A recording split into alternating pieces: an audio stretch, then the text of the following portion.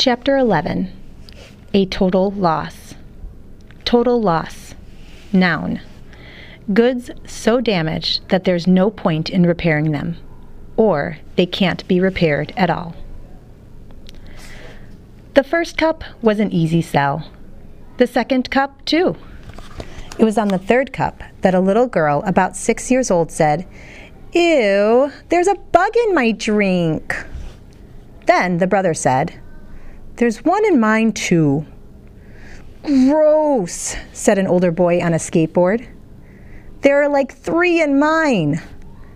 "I want my money back, man," he said, dumping his lemonade on the ground. The mother of the little boy and girl looked into their cups carefully. "I think you need to check your lemonade, honey," she said to Evan. Evan unscrewed the cap, and everyone looked in. The surface was swimming with dead bugs, fruit flies, worms, and a soggy brown caterpillar. "Oh my goodness," said the mother. The boy started spitting on the ground like he was going to die. The girl started wailing. "Mommy, I drank bugs! I have bugs in my tummy!" Evan couldn't believe his eyes. How did this happen? Did they crawl in somehow? They couldn't have. He had screwed the lid on tightly. He was sure of it. And anyway, 1 or 2 bugs crawling in, maybe. But 50 dead fruit flies and 2 inchworms and a caterpillar? It just wasn't possible. Evan was burning with embarrassment as everyone looked at him and his buggy lemonade.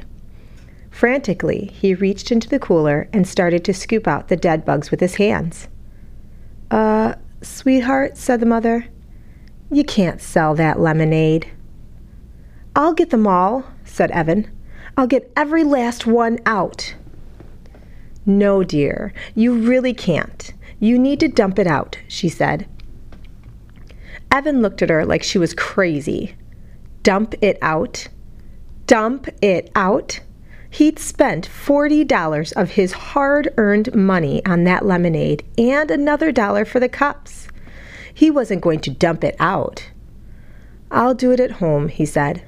"No, you should do it here, I think. I need to be sure it's all disposed of properly." Evan looked at her.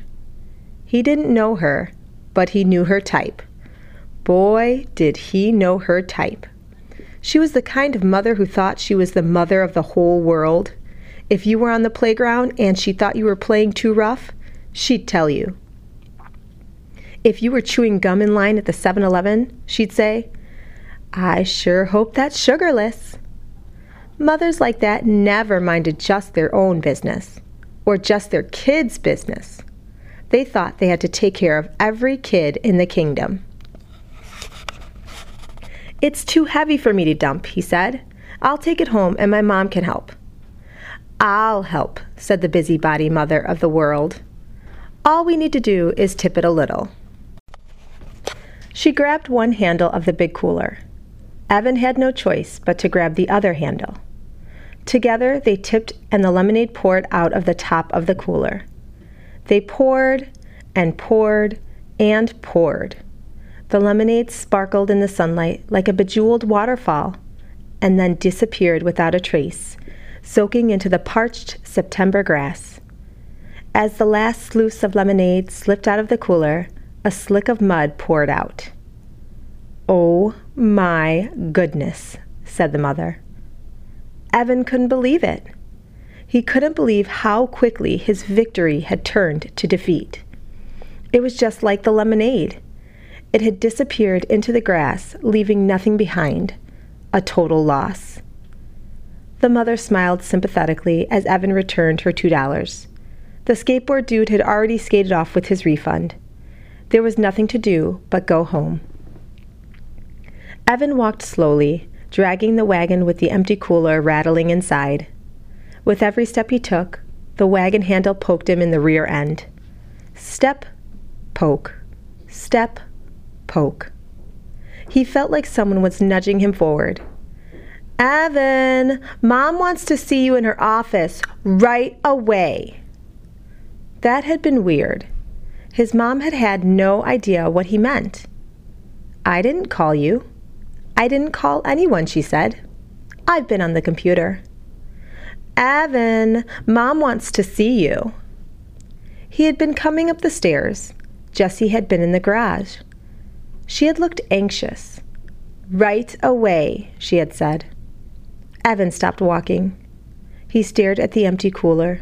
Then he started to run. The wagon bounced crazily along with the uneven sidewalk.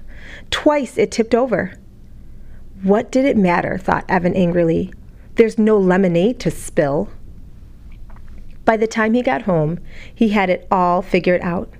He looked in the kitchen trash and found the 3 Ziploc bags, inside out and sticky with lemonade. He shook the fruit bowl and noticed how few fruit flies took to the air. If he'd had the right materials, he would have dusted the cooler for fingerprints. But there was really no need for that. He knew what he would have found. Jessie was all over this one. "That rat! That lousy, rotten, stinking rat of a sister!" he shouted. He went back to the garage and kicked the wagon. He knocked the cooler to the floor. He tore up his lemonade on wheel sign into a dozen pieces. He was going to lose. She had $100. He was sure of it. And he had just 62 left. Tonight, before the fireworks, when they counted their money, she would be the winner and he would be the loser. Winner takes all, loser gets nothing. It was so unfair. Evan stomped upstairs to his room. He slammed the door so hard it bounced open again. When he went to close it, he was staring across the hallway, straight into Jessie's room. He could see her neatly made bed covered in cush pillows, the poster of Bar Harbor from their trip to Maine this summer, and her night table with Charlotte's Web at the ready. Evan crossed the hall, then paused at Jessie's door. There was the rule about not entering. Well, she'd broken the rules first. Even though there wasn't really a rule about fruit flies and lemonade, it was clearly a dirty trick. Evan walked in and went straight to Jessie's desk drawer. There was the fake pack of gum, inside the key. Did she really think he didn't know where she hid it? He'd seen her slip the key inside the box when he was passing by on his way to the bathroom. Jessie was smart, but she wasn't very smooth. He'd known for months where the key was hidden. He just hadn't bothered to use it. Until now. It took him a while to find the lockbox.